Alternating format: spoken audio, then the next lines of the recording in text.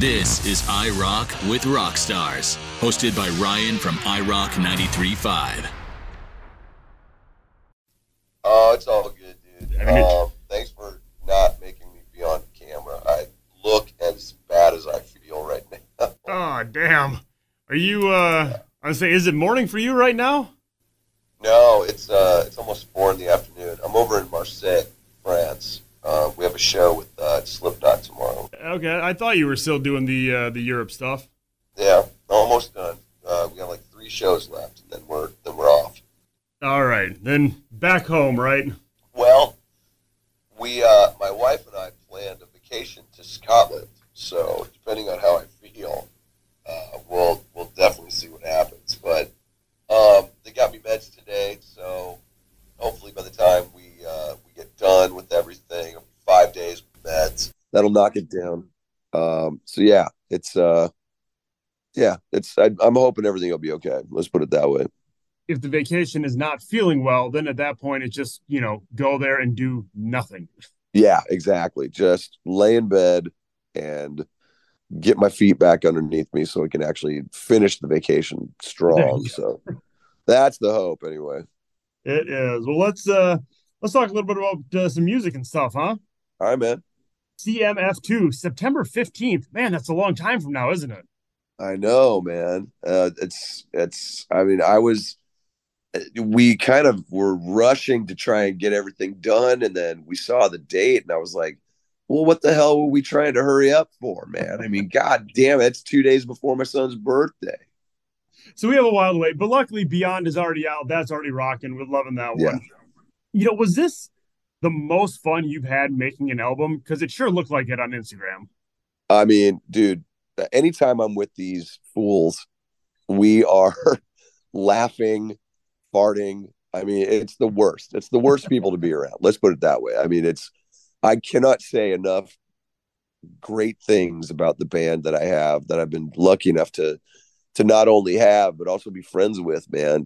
With every day, we were so stoked. We were like, okay, what are we recording today? What are we going to try and finish today?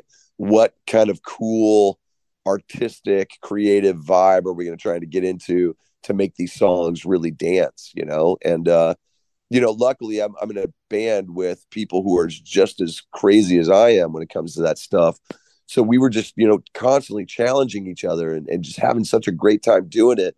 By the time we looked up, the album was done and we still had 3 weeks left. I was like, well, God, what the hell? I mean, it was crazy. Like it was really crazy. We recorded 26 songs and yeah, I mean, dude, it flew by like nobody's business. And I mean, that was even crazier than the first album. So we're really, really stoked for everybody to hear it.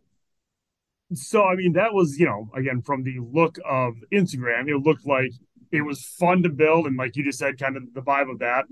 Is that what we're going to hear? Is a fun vibe kind of album? I mean, it definitely has some of those elements, but there's definitely heavier elements to this album as well. One of the songs that we're going to be releasing soon, actually, is Post-Traumatic Blues, which is the first proper song on the album. And that one is a barnstormer. It's got all the earmarkings of a Slipknot tune, man, and we are just crushing through it. But then there are darker tones, like a song like Midnight. There's some acoustic stuff. There's a song called Sorry Me. It's probably one of I think it was the last song actually I wrote for the album going into it. So there are definitely light moments, but there are heavy moments. There's dark moments. There's this album has just got a little bit of everything. What it has that the first album didn't really have, in my opinion, is focus. And this album is very focused, very honed in, and knows exactly what it wants to do, and it wants to crush all expectations. It's CMF2, so it's a continuation, obviously. Right. But it's not like it's Die Hard 2 where the story just continues. It's its own thing. Exactly. Yeah. I mean, and this album is actually more of a journey than the first album. The first album was very much a collection of songs that I've had over the years that, I may or may not have ever been able to record and put out, um, it wasn't a lot of impetus on where we were going to go with it. Once we had the reaction from the audiences when we played live, and the audience, the reaction to the album itself, we realized that we could play with so many other elements in my spectrum, basically, the Slipknot, Stone Sour, the acoustic stuff, all the covers that I love playing, man, just really leaning into all of these great moments. And we did that, and so this album really feels like a massive journey from start to finish. And yeah, it's going to be one that I'm stoked for people to take. I think I read you originally wrote Beyond back in like 2006. Yeah. You've been sitting on that one for a while, huh? Yeah, and it's something that I would kind of tinker with it over the years. It's a song that I actually tried to bring in with Stone Sour, and those guys didn't want to do it, so I kept it for myself. And which is good because I was able to kind of strip it to its studs and rewrite it and add some bigger riffs to it.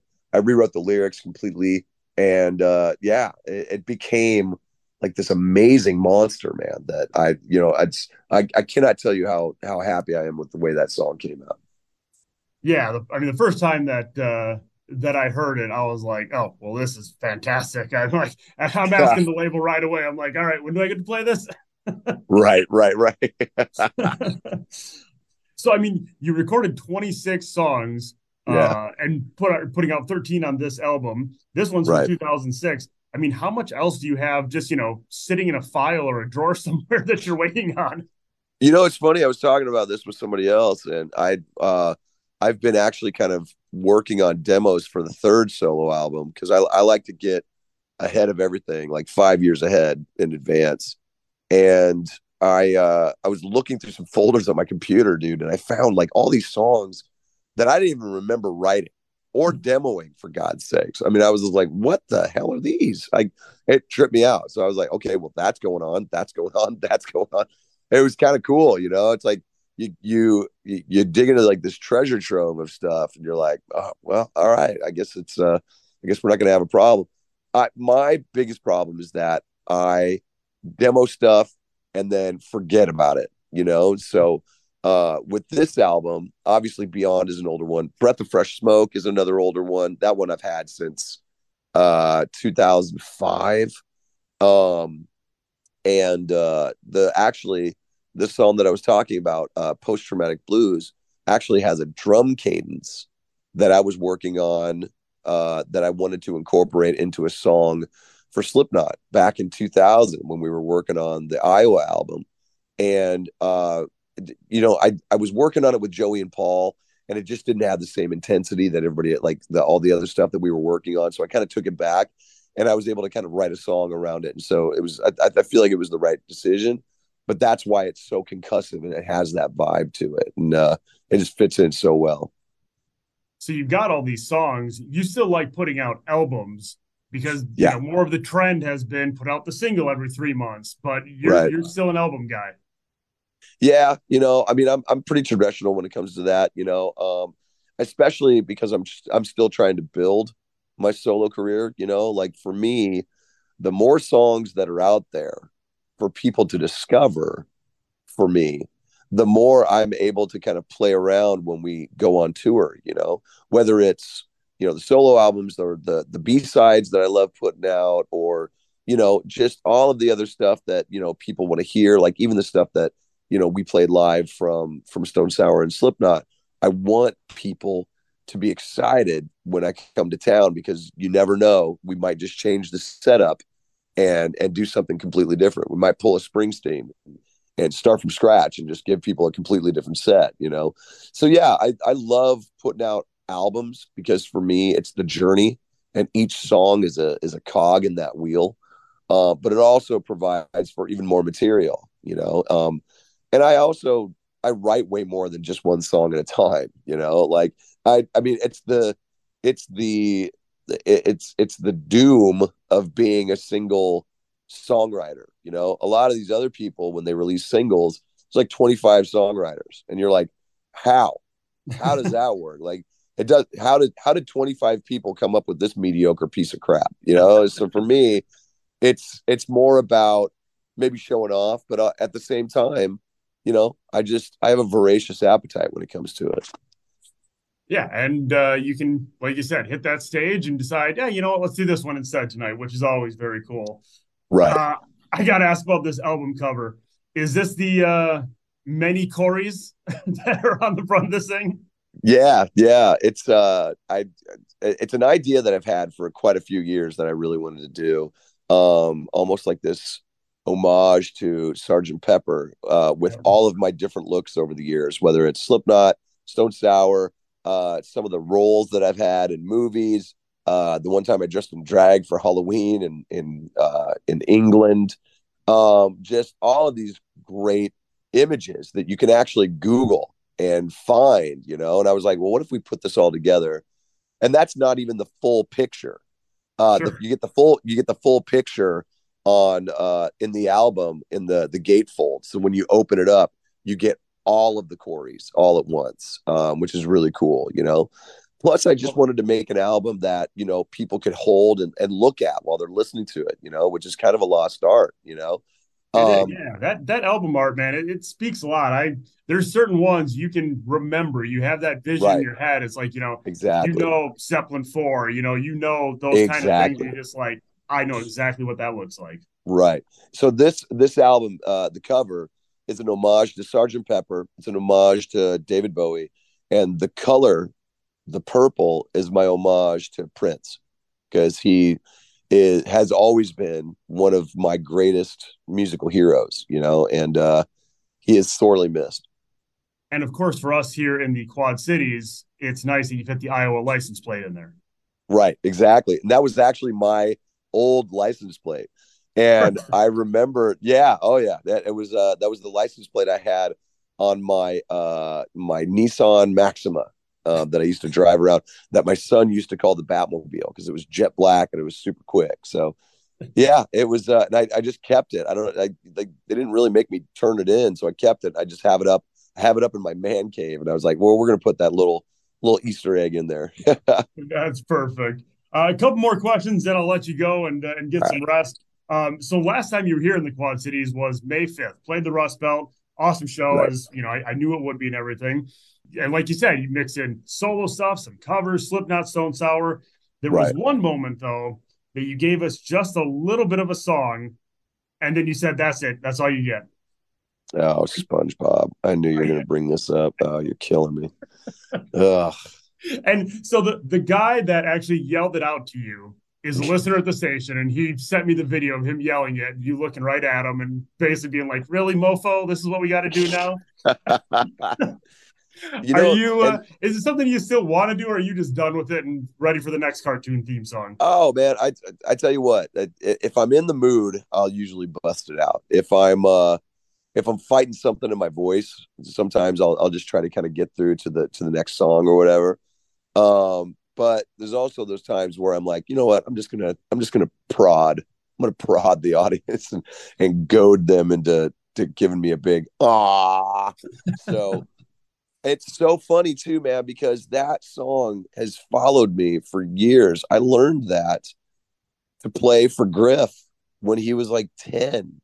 I mean, it wasn't even something that I did for real, and it just took off. The video of me playing it in Birmingham, in the UK, I got so many views, and it just became part of my legacy, I guess.